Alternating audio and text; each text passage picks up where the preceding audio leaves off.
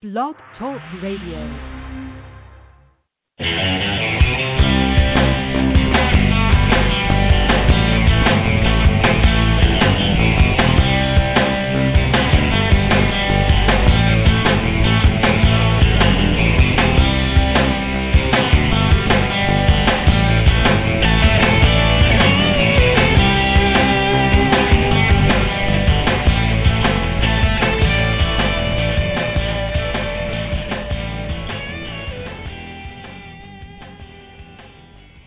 Hello, good evening, and welcome once again to Madam Perry Salon, the podcast that loves you. I'm your groove mistress, spiritual advisor, and cruise director, Madam Perry, and I am thrilled to be here. And once again, thank you so much for helping this podcast keep going and for helping it grow as well. Now you can access it on Spotify and iHeartRadio podcast. So that's a cool thing, because even though the live show, like tonight, is on Blog Talk Radio, after that you can always find it on whatever your preferred podcast platform is, and it's still no cost to download it or listen to it. And that's a cool thing. And we've had so many fun guests. And I've even had people stop me or in different places. You know, we had the marquee Michael Day Barr on, and who is, you may know, I think he started his acting career in commercials and in the movie To Serve With Love. Done lots of TV shows. If you watch the show MacGyver. On MacGyver, he plays Murdoch. There's a new documentary out about him called Who Do You Want Me to Be? Because he and singer-songwriter Holly Knight co-wrote that song, this Who Do You Want Me to Be? You know, the You're My Obsession. So that's the name of the documentary, as well as the song. Also, he's a DJ on Little Steven's Underground Radio, Channel 21 on Sirius XM. I was listening to him this morning. Such a positive person. Also, we had Ricky Byrd last week, Rock and Roll Hall of Famer. He he was inducted into the Hall of Fame when he was the guitarist for Joan Jett and the Blackhearts. And he was on, he is, I believe he says he's almost 30 years sober. And he's got a new CD, Sobering Times. You know, he does a lot of counseling, and he calls himself the Recovery Troubadour. He is so much fun, too. We had Jen Lancaster. Oh, yeah. Go into the ophthalmologist office to pick up a pair of glasses. And my fave gal there, well, they're all great people there, but my gal, Becca, shout out to Becca, because she came and she said, you are funny. And I said, who, me? Yeah. She goes, yeah, you're funny, which, you know, I was flattered. And she said she'd been listening to the shows on her ride home, and that one of her favorites was Jen Lancaster. Now, Jen Lancaster was on a couple of weeks ago with her brand new book, Welcome to the United States of Anxiety. And it's a ride. I've been a fan of Jen Lancaster since her first book, Bitter as the New Black. She's got, I don't know how many books anymore, but I think 13 of them are memoirs. And how many memoirs can a person have? If you're Jen Lancaster, they're all hilarious. So as far as her fans are concerned, she can keep on writing them. The first one, Bitter as the New Black, was the subtitle, or Why You Should Not Take a Prada Bag to the Unemployment Office, about how she had this fancy job, fancy place to live and everything, loses her job, loses her car, loses her fancy place to live, and how she dealt with that and how it changed everything for her. And I don't mean it's it's not your typical riches to rags, oh, I saw the light story. She's trying to maintain her life as she knew it. So when she's even living in a slum with no car, and she sees neighbors with, you know, appliances on their front porch, she made up this fake homeowners association and had, you know, how you can do desktop publishing. She made a letterhead paper and would send to people that it was from the homeowners association, that they had to get the washing machine off the porch or whatever. But anyway, it's funny. It's good. And Arden Marine was on. Arden Marine from, she's from Mad TV. I think she was on Shameless, and she's on Netflix's Insatiable. She plays Regina Sinclair. Arden Marine was on here. We're talking about her new book, Little Miss Little Compton, which is a riot. And I think she said that any of my listeners, if you buy it, she'll give you a bag that she had made for it, a cute tote bag. But, yeah, that's good, too. And as far as me, people have asked how to get the lightsabers, the Madame Perry Salon lightsabers. Well, you have to follow some of my social media and share it and tell other people about it, or follow the podcast. And then let me know that you want some pens. I've got some other things coming, like, I'm going to have some more lightsabers and other little flashlights and little credit card size sanitizers, just whatever I can think of. And I've also got my CDs, too, the Jennifer Perry combo CD. So if you like some vocal jazz, I'll send you that. If you don't like vocal jazz, but you need a cat toy, I'll send you one for that, too. So anyway, and tomorrow night's guest is Jamie McCallum, and he's going to be talking about his brand new book from Hachette. I think it's already out. Yeah, it was published on September the 8th. I'm still reading it. It's called Worked Over. Actually, the full title is Worked Over, How Round-the-Clock Work is Killing the American Dream. And he's an award-winning sociologist, and he's really studied this in depth. And just to read from the Hachette site, it says, talks about how we work so many hours now that, there was a time when labor movements fought to get less hours for people and get weekends off. And now things have seemed to have reversed. People work all the time. And just reading from the Hachette website, it says, as Jamie K. McCallum demonstrates, from Amazon warehouses to Rust Belt factories to California's gig economy, it's the hours of low-wage workers that are the most volatile and precarious and the most subject to crises. And what's needed is not individual solutions, but collective struggle. And throughout Worked Over, McCallum recounts inspiring stories of those battling today's capitalism to win back control of their time. So, yeah, that's tomorrow night. And you can go to the HachetteBookGroup.com site and download the first 25 pages. Now, tonight's guest has been here before, and it's one of everybody's favorites because I have gotten so many comments from people saying that they loved this guy the first time he was on, and good, got these back, and I am thrilled. He's an author, screenwriter, and he's done many things. I'm going to go ahead and bring him on in here to the microphone so we can talk about it. I want to welcome back author, screenwriter, former professional baseball player. There's not much this guy can't do. Greg Hickey, welcome back to Madame Perry Salon. Well, thank you very much. I'm very happy to be back. I am delighted to have you back. And your new book, Parabellum, is quite a thriller. I'm not through with that book yet, but so far I am in it. I am into it. I love it. And so, but we're going to talk about that. We're going to talk about your new book, Parabellum, some of your other things. Last time you came, the first thing we talked about was I just had to know about you played baseball professionally, internationally. I believe, was it Sweden and South Africa? Yes, that's correct. Well, tell us about it for anybody that missed you the first time, if you don't mind. Absolutely. So I played baseball most of my life. Played in college at a small school in Southern California.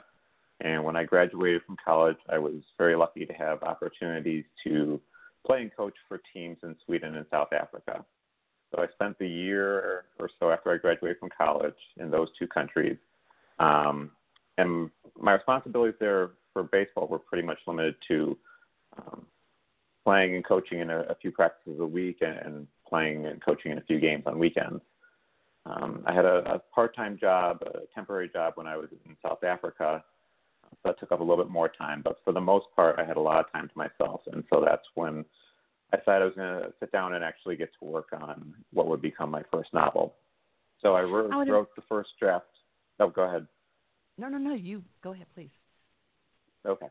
So I wrote the first draft of my first novel, Our Dried Voices, in that year or so while I was abroad, and I really had a wonderful time seeing some very different parts of the world, playing baseball. But, even though I was being paid a little bit, it was definitely not enough to make a living long term. So I realized I had to come back home to the United States, figure out the next step in my life.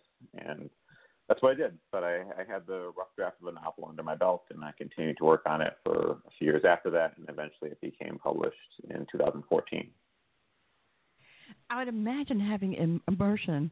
I mean, you sound like, I get the feeling you grew up, intelligent, school, you probably read a lot. But I imagine at such an age, being immersed in other cultures, going from the U.S. to Sweden and to South Africa, that's quite a way to get to learn about a place and people and culture. Absolutely. Yeah, absolutely. It was great. Cape Town in South Africa, where I was in South Africa, is still one of my favorite cities in the world because it's such a cosmopolitan city. There's influences from Africa, from Europe, from Asia. There's foods from all over the world. There's people from all over the world. Different cultures blended together. There's a very rich history in South Africa with the recent fall of the apartheid regime and the shift from colonial power to a African government. So there's really a lot going on there. And it was in Sweden too. I was surprised by how diverse Sweden was. You think of Sweden as being tall and blonde and blue-eyed, but I played on a baseball team with immigrants from Cuba and from other parts of Europe, and so it was both really good experiences and really great ways to kind of get a little bit more exposure beyond the United States and beyond the kind of the bubble of my college experience.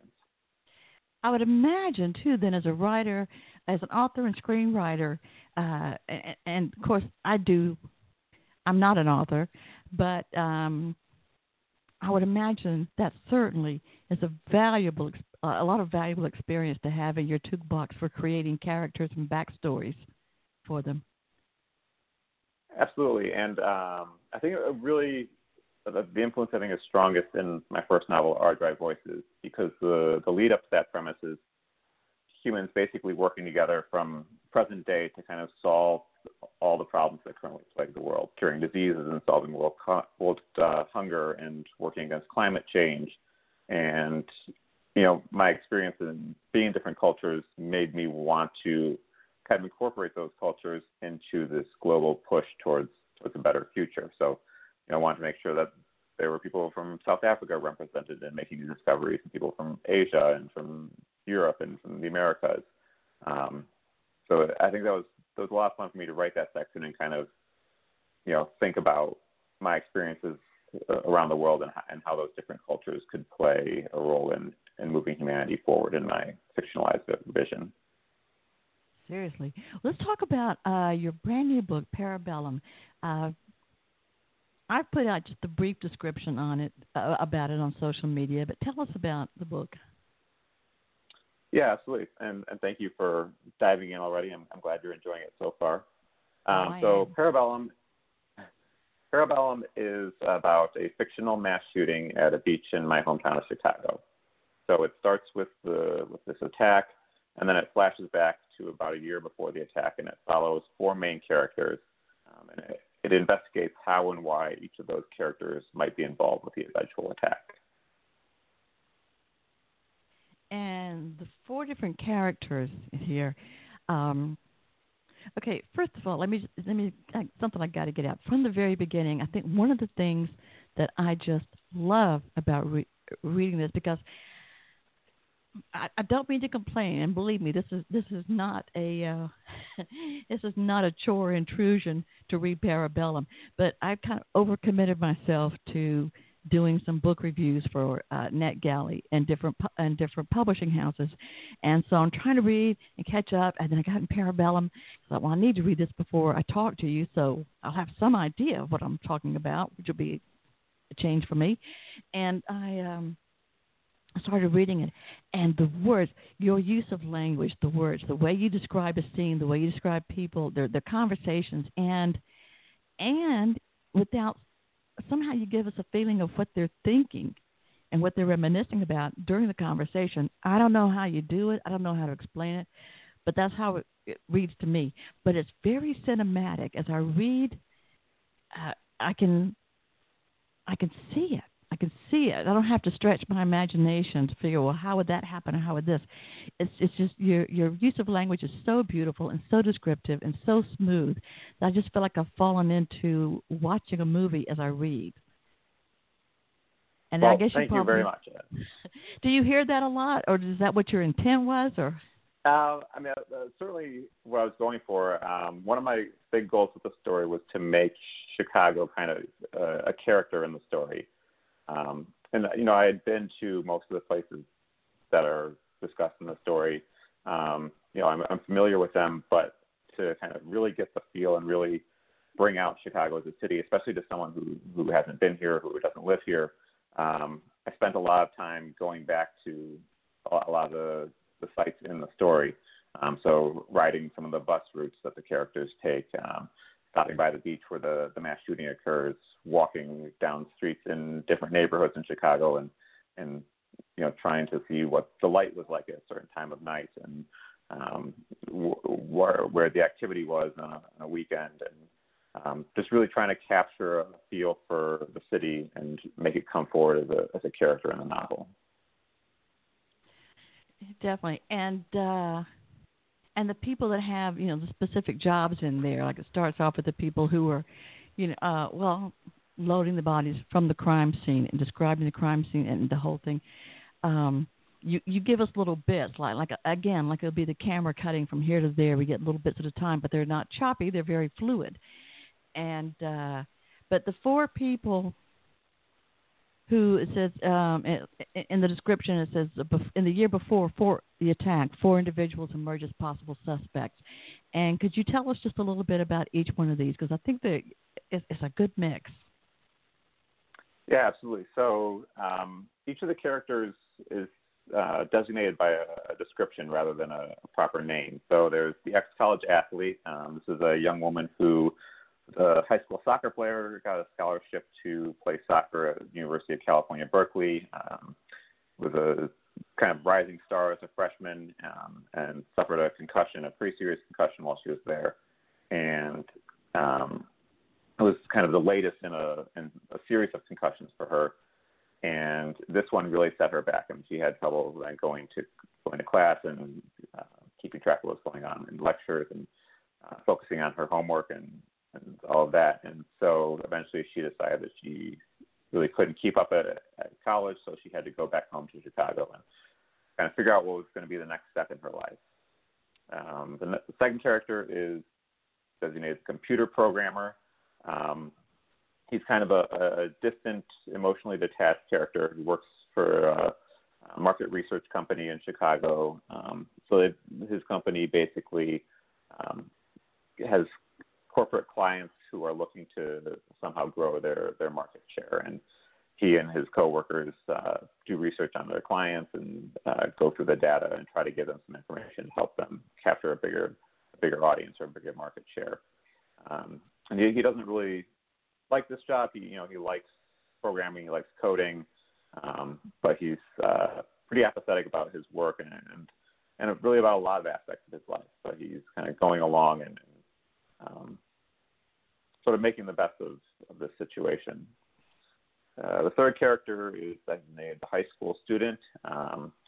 Who's a young man in high school in Chicago, dealing with some issues of depression and anxiety, and kind of despondency that has plagued him through most of his life. He's always kind of felt like an outsider, like he doesn't fit in. Played sports for a while, but had to give it up because he felt that he wasn't talented enough. Is a very smart student, but when he starts getting put in more advanced classes, feels like he's falling behind, and really struggles with kind of his self-esteem and feeling like he has a place in the world. And then the fourth character is the Army veteran. So the older man, probably mid to late 30s, who served in the Iraq War. Kind of an idealist at first when he enlisted when he was in college. Joined the war, but didn't get to to Iraq until after Saddam Hussein had fallen, and the coalition forces of the United States and Europe weren't really fighting Iraqis so much as they were fighting these insurgent forces from all over Islamic countries that were coming there basically to fight against Westerners and kill Westerners. And so he, survives the war and makes it back, and eventually he's kind of drifting for a while, and then eventually decides to become a Chicago police officer. And the story picks up with him as a police officer after a few years, and kind of him dealing with some post-traumatic stress disorder and struggling with what he experienced in Iraq, and now his sort of bumpy transition back to civilian life.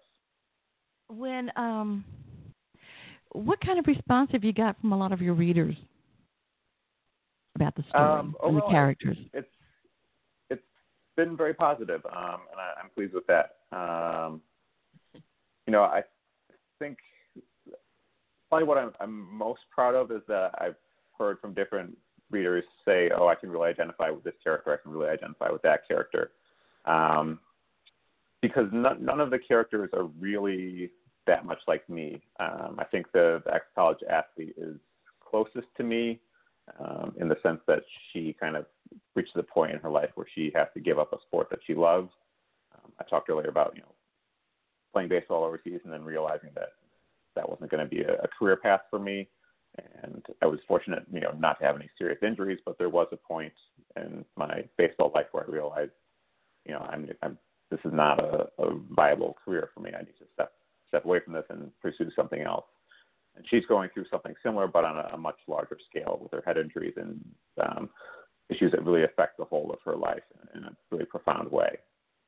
But I was pleased to hear readers say, the high school student who's dealing with depression came through really strongly, because I've never had clinical depression, so he was especially tough character to write.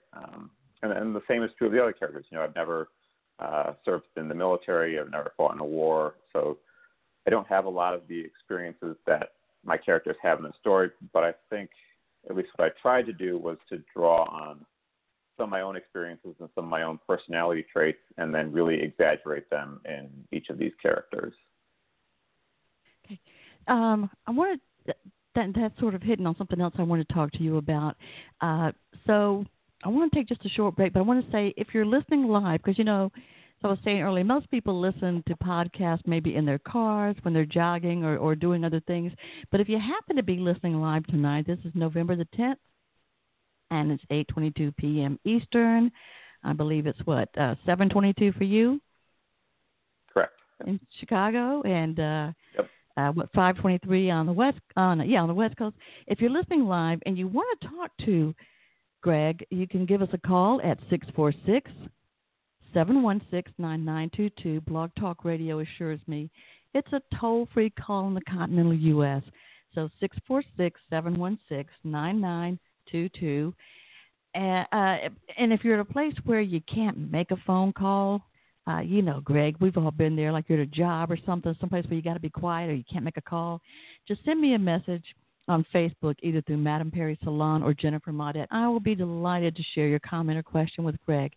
So I am going to take, Greg, just about 1 minute and for a little message I've got here from someone, and then we'll be right back with more from from author and screenwriter Greg Hickey. Wait a minute. Now I'm still trying to find my what I was supposed to. Okay, here it is. Okay, when in about a minute. Here we go.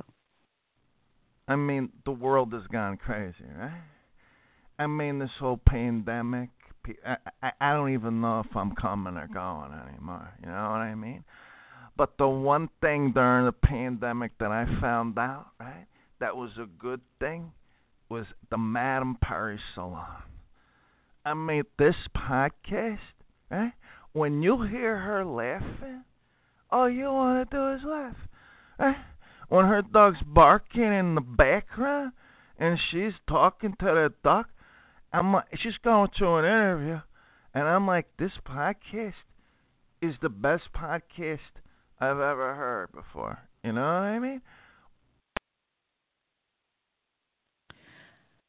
Okay, it may not be the best podcast that you've ever heard, but I bet it's the only one where there's usually some dogs barking in the background too. So, I'm doing what I can for you. Anyway, back here, this is Madam Perry with, of course, you can call me Jen, Jennifer, JP. Greg, you don't have to call me Madam. I'm not Pearl Mesta. That was the thing when, Michael DeBar, who he is. I do not. Okay. Yeah. So before we got on the air, I was trying to explain to him where the Salon part came from, and I was saying, well, Michael, you should know this. It's like the cultural salons of the past, where there would be a patrons of the arts, maybe a wealthy woman, and she would have a meeting that's called a salon, a gathering in her home, maybe once a week or whatever, and there would be musicians and authors, paintings, thought leaders, whatever, all would gather. In fact, it was through a salon where C.S. Lewis met J.R.R. Tolkien. Lewis was a devout atheist, but Tolkien, who I believe was maybe a Methodist or some Protestant faith, did convert him. So, these things can be kind of famous salons. I said, so this is my version in cyberspace. And so Michael keeps going. This is before we got on the air. He keeps going on saying, well, you think of a madam, you think of a brothel, you think of a den of iniquity, you think of a hook. I said, Michael, please, I wasn't fishing for compliments. Lighten up. So, but anyway, yeah. So, we were starting to get into when you were describing all the four main characters that could be possible suspects, and I'm not saying any of them are, because there's always possible means there's always room for a surprise. But I wanted to talk to you about writing process and the work you do, because you've written screenplays, you've been writing, and excuse me, I did not mention that your debut novel, Our Dried Voices, was a finalist for Foreword Review's Indies Science Fiction Book of the Year when it was published. So that's pretty impressive. But and congratulations. Thank you. I was reading your website, and if you're looking, it's GregHickeyWrites.com, GregHickeyWrites.com. And on your website, you have a blog, and it has some great information on it. One of the posts on the blog page is called "Writing What I Know," and it leads you. Writers are often advised to write what you know, and of course, you think of that, and you think, well, if that happened, there'd be no science fiction, there'd be no fantasy, there'd be no action, because who has really done the kind of things that happen in Lethal Weapon? How could somebody write this? But and even Jimi Hendrix said, you use your imagination. You think about the planet Mars, and maybe there's some different people there and different groups, and then they start a war, and then you write a song about this war in this particular area of Mars that you've come up with a whole scenario about. So if you write what you know, you won't have that. But you had a very interesting take on that, because you said, if followed strictly, that advice does not leave much material for storytelling. Writing what I know would leave my stories populated entirely by white men dealing only with sports and forensic science, and would quickly become dull because they don't address the diverse perspectives of the world. So you go on from there and decide, especially, and you take apart each character and say, no, I don't know this life exactly, but here's what I know that can relate to it. And I'm not expecting you to read the blog post, because people can go read it, but I'm fascinated, though, with how you take a character you create, and how you find some sympathy or empathy or ways to understand them, or some kind of something that I don't know about this, I've never done this. However, I know this, and I've done that. So would you just sort of elaborate on that a bit? Yeah, absolutely. So thank you for finding that article.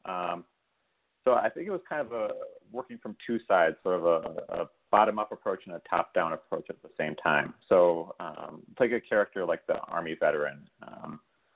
Like I said, I've never served in the military. I've never fought in an armed conflict. To me, and this is something I've heard from veterans who've come back from wars, I think what I imagine must be one of the hardest parts of returning from a war, especially at a fairly young age, early 20s, mid-20s, is you've just gone through probably what has been by far the most meaningful and intense experience of your life. You've been fighting for your country, defending ideals like freedom and justice, in some foreign land with people who don't look like you. And you come back to the United States and, you have to then think about getting a regular job, and, you wake up at regular hours and do the same thing every day, and you're sitting at a desk instead of, out patrolling a city. So I think,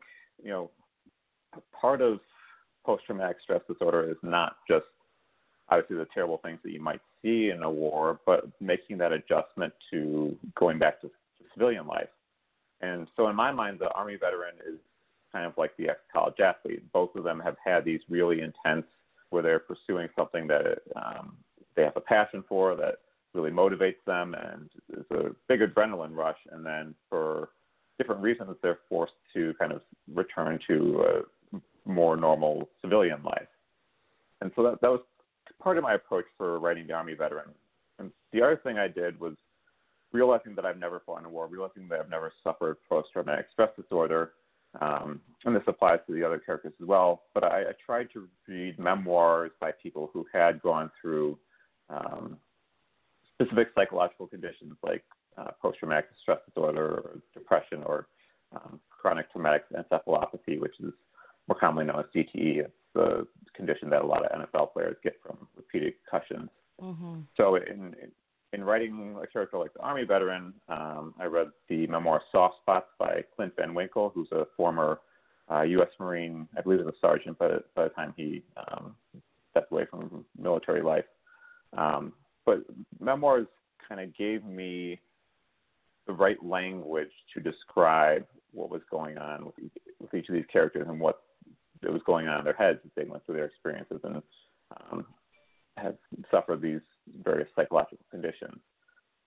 So it was kind of a joint process of drawing on my own experiences and kind of extending them and manipulating them into what I thought it would be like to have these different experiences sort of grounded in my own life, and then coloring with that with some more specific language and language that was particular to people who had actually gone through the experiences that I had not. Yeah, that's true. You kind of forget about that. There is like a different language, so to speak, even your language and different references and understandings of certain words and terms. Right, and I wanted to avoid a very surface-level description of some of these conditions. So, I didn't want depression to be just, this character felt sad, and I didn't want post-traumatic stress disorder to be this character was anxious or frightened by loud noises or something like that. I wanted to kind of dig a little deeper and really kind of feel what it would be like for someone who had gone through those conditions. And I'm going to give the name, because you can always go, to Greg's website, and this is it's a great website and easy to navigate and good information. There's not a waste. There's not a bit of wasted space or text in there. So the book you were just mentioning to Clint Van Winkle was called Soft Spot, a Marine's Memoir of Combat and Post-Traumatic Stress Disorder. And there's another book, as you said, Soft Spots and Unholy Ghost, two books that helped with my research for Parabellum. So Unholy Ghost, what was that book and how did that help you with the character? So that's a really good book, too, because it's a collection of essays by several different writers, all of whom have dealt at one point with clinical depression. So that, I think, was especially helpful because it's people who are trained writers, so they're used to dealing with language, and they're very good at describing their own experiences. And it was helpful because there was several different perspectives on depression, and it really drove home the point that depression is not the same for everybody, that different people experience it differently, and it could be more serious for some and less serious for others. But that was especially helpful for me because of the very clear language that was being used to describe depression and the varied experiences that were presented in that book. Mm-hmm. Did you, I should have asked you this before, did you want to read to us tonight? Oh, I'd be happy to, sure. Oh, good. Okay. Have you got something marked out for us? I should have asked you. No, it's okay. I'm going to dive into the opening scene here. Okay, so this is the very first scene in the novel, picks up immediately after the mass shooting at a beach in Chicago. The heat of the day had lingered into the evening, encapsulating the smells of human death. The absence of wind, uncharacteristic for Chicago, left the lake a sheet of dark gray glass nudging the shoreline in slow rhythmic pulses and fixing the stench in place. The loader glanced at his partner. He guessed the other man was a couple of years younger than he was, early 30s maybe. Did you ever play Oregon Trail growing up? Of course, his partner said. Ever since they put a computer in my first grade classroom. Apple LC2, the first loader said. That's what we had. I don't remember ours. A bulky gray box. It was longer front to back than it was wide. Those floppy disks, the big ones, that were actually floppy. If you held them by the corner, they actually flopped. Yeah, back before the so-called floppy disks everyone remembers, the square black ones, with the triangle trunk missing from the corner. He had learned that his first day on the job. He hadn't seen the other loader before. It was one of his first scenes. He seemed to be handling it all right. Exactly, the other man said. When my parents finally got a computer, I played that game for hours. I'm guessing you didn't have Nintendo. No. Computers were educational. Right. The first loader took a deep breath and coughed at the stench. He wondered if the other man was even taking in the smell, a stale, rusty, sour, ammoniac cacophony of blood and sweat and piss and shit. But you know what I did? His partner said. On Oregon Trail, I mean. Grunted as they shifted another body. You hunted. Everyone did. The other loader wiped sweat from his face and looked out at the lake. Over and over and over again. I mean, sometimes I'd play the game out for real, try to make it to the end with everyone alive. But all I really wanted to do was hunt. The first loader smiled. And every time it warned you, you shot 947 pounds of meat, but it could only carry 200 pounds back to the wagon. If you continue to hunt in this area, game will become scarce. He zipped the bag. On the count of 3, they hefted the body and hauled it to the van. The city limit was 1 body per van, 2 at the most, which he never understood because the rule seemed like a violation of basic mathematical identity. Today it was 2 bodies, which still wasn't enough. A pair of company vans had spent hours shuttling back and forth through the snarl of Saturday afternoon traffic to the medical examiner's office. I felt bad for about 2 seconds, the other loader said. Then I'd hunt squirrels because all the buffalo were dead. It was better than duck hunt, he said. I never played duck hunt. No Nintendo. Right. As they returned to the beach, the sun hid behind the lakeshore high-rises, casting thick bands of light and shadow across the sand, except for where the bands were lost in the spotlights of news teams and the flashing blues and reds of squad cars mounted on Lakeshore Drive, or rooted in the grassy swath above the beach.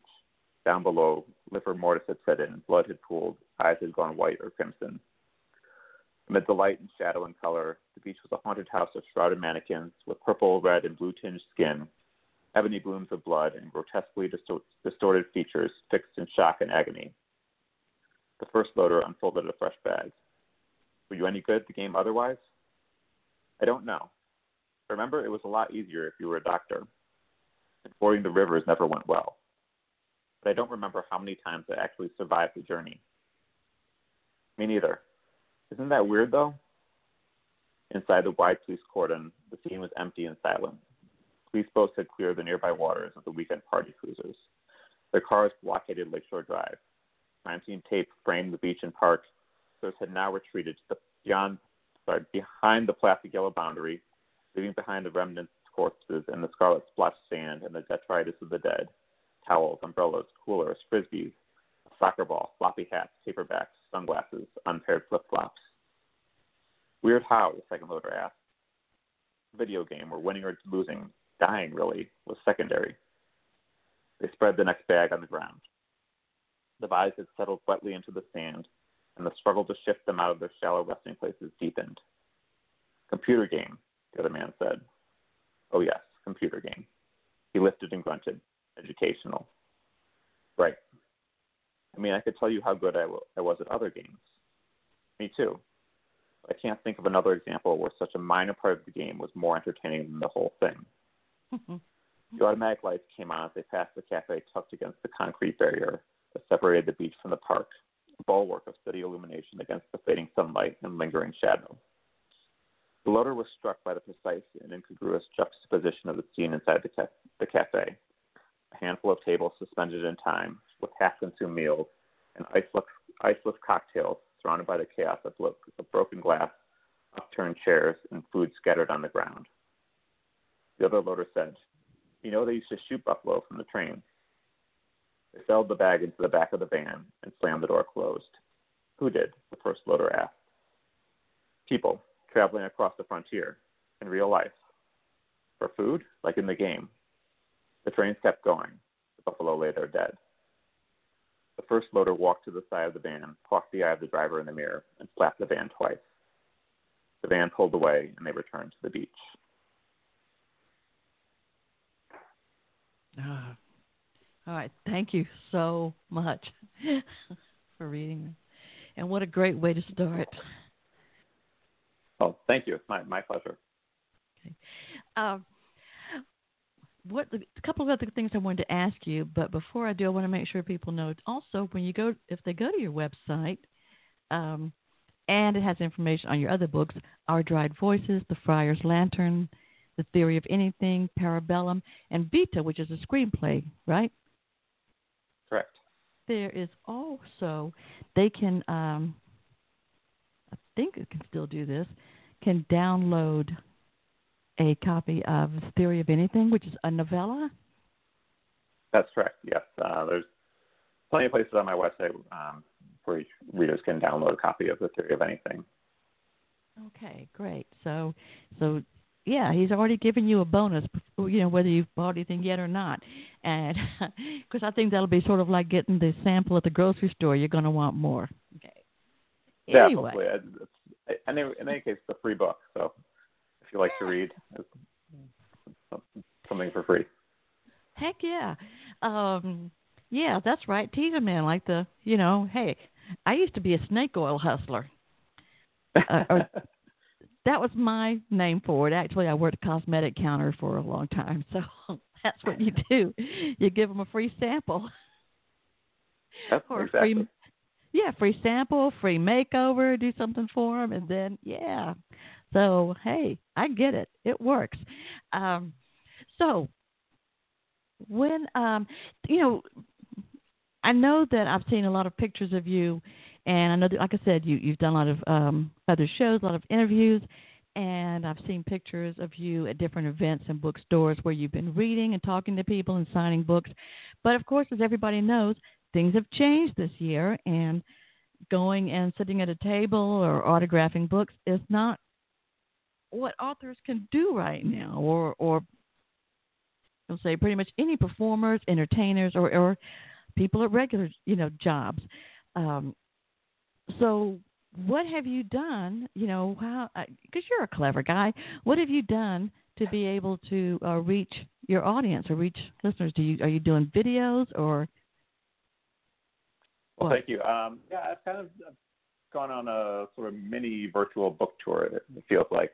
So every time I release a book, I kind of accumulate all the knowledge I have from marketing the last book, and it kind of builds up for the new book. So, as I was working on getting my previous novel out there, I started doing a lot more podcasts and when it came time to release Parabellum, I reached out to some of my favorite shows like Madame Perry's Salon, and was excited to kind of come back on to those shows. And then I started reaching out to some mystery and crime fiction shows that would be a little more genre specific to Parabellum, and did some appearances on those shows as well. And so in the last few weeks, a lot, kind of has been like a media blitz with Parabellum. So that's been fun. And then I tried to do a couple events where I sort of replicated the feeling of a in-store book reading and book signing event. So one was through my website, one was through Facebook Live, but I would go on and have a live video where I would read a little bit from Parabellum, answer questions from readers who could come in on a chat and ask me questions, and then I would offer to sign books live and ship them out to readers after the event ended. So I don't have any more of those live videos scheduled. If you would like to see me in some of those, obviously go to my website, and if you're downloading a copy of The Theory of Anything or joining my email list another way, that would be the best way to kind of stay up to date with what the next live event will be or what the next podcast. Okay, and I suppose if anybody is listening who is a podcaster or has any show on radio or do it on Zoom TV or something, that you can also ask Greg Hickey from his website or catch you on social media. Yep, absolutely. Yes, I've made the mistake when I opened up my social media accounts of not making them all the same name. So I think the best way for people to find me on Twitter, on Instagram, on Facebook is to either search my name on those platforms or just go to my website, and I have links to all my social media there. Okay. And, of course, as I always say, since most people, maybe if they're listening, they're driving or something or doing something else, for all my guests, I always share on all of my social media, whether it's Madame Perry Salon or whether it's Jennifer Perry, I always share links for my guests so that way you can find their websites, find their books, where they're going to be. So if you can't find it, check with me. I'll make sure that you know how to get the book and how to learn more about Greg's other work. And I bet you see the friend that introduced us, Sherry Rabinowitz, with her podcast Chatting with Sherry. It's a good show. Yes, I was on her show last week. I think the episode just came out. It's another show that I really enjoyed doing. I think it was actually earlier this year when I was talking about the Friar's Lantern. So I was happy to go back on her show as with yours. Yeah, she's a great fan of yours, so I'm glad she introduced us. Greg, thank you so much for being here. I wish you so much success. And I will also, if you'd like, I will forward you some information on other podcasting shows. You may have to go do video, but hey, you're still a good-looking, you're a good-looking guy. I hope you didn't mind me putting a picture of you on Instagram. Oh, no. That's great. The gun show, yeah. Oh, I don't know if I saw that one. Okay, I'll have to go look for that. Okay. I think it's like I've got Parabellum, and then you with the shirt on, and a shirt with sleeves, and then a couple of other books, and then you with the sleeveless tops. That's why I call it the gun show. And okay. So you may just have to go ahead and do video. That's there you go. And no, I'd be happy to. No. Okay. And hey, you've got a beautiful wife. Hey, you may just want to just let her do the reading for you too sometimes. I don't know. That's probably a good idea, yeah. You've got you guys got a good thing going. You can double team it if you want. So I think you've got it made there. I am so excited, and after we talk and after I walk the dogs one more time, because I've already cleaned up all the dinner dishes, walk the dogs one more time and get in bed. I'm going to finish reading Parabellum. I am so grateful to you for being so generous with your time and coming back to Madame Perry Salon. I am thrilled. I wish you so much more success in this book, anything else you do. And I've got to tell you something. And I've done this before a couple of times, and people have come back and said, you were right. You predicted. I get a feeling that something else, you had an early screenplay, and it has, attention. But I think you've got in the next, I don't know, maybe the next year or two, I think you're going to get a lot more interest and attention in your next screenplay. I just feel like it's coming. Well, I better get to work then. Yeah, you better. yeah, you better get busy. So I'm going to let you go. I just, and again, check with me for some other podcasts I can refer you to, sometime later this week. And I'm going to close out with my song, Everybody's Got to Swing. Again, Greg Hickey, thank you so much for being my guest tonight. I wish you much success. I know the nicest people in Chicago. It's really a wonderful city, yes. Yeah, I went there about 4 years ago when Book Expo America was in, I think it was the McCormick Center time. And once the Book Expo is back up again, I expect you to be there with your books. I think you're going to need to get a presence there. Have you ever been? I have not, but I would like to do some more live book events and conferences and events like that. So, all right. Well, talk with me later. Within the next few months, we'll be moving in that direction. Talk with me later. I'm going to give you, Madam Perry. I think of myself as Auntie Mame to everybody, the Rosalind Russell version of Auntie Mame. So, I'm going to, got some info for you. And, I've got a friend there who's a jazz singer, Paul Marinaro, another writer, Kevin Guilfoyle, an animator, Peter G. There's a lot of interesting people there. So, as I said, I'm going to close with Everybody's Got to Swing. Once again, thank you, Greg Hickey. Get his new book, Parabellum, and then get all of his other books. Greg, thank you so much. Everybody, thank you very much. Yourself. Swinging everything you did, you jump and jive and pop and sing, saying everybody's got to swing. But Mom and Pop were right on time. They helped up all your nursery rhymes. So when you done.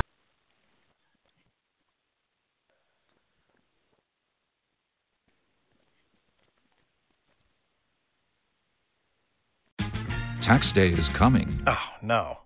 But if you sign up for Robinhood Gold's IRA with a 3% match, you can get up to $195 for the 2023 tax year. Oh, yeah. Sign up at Robinhood.com/boost by tax day to get the biggest contribution match on the market. Subscription fees apply. Investing involves risk. 3% match requires gold for 1 year from first match. Must keep IRA for 5 years. Robinhood Financial, LLC, member SIPC.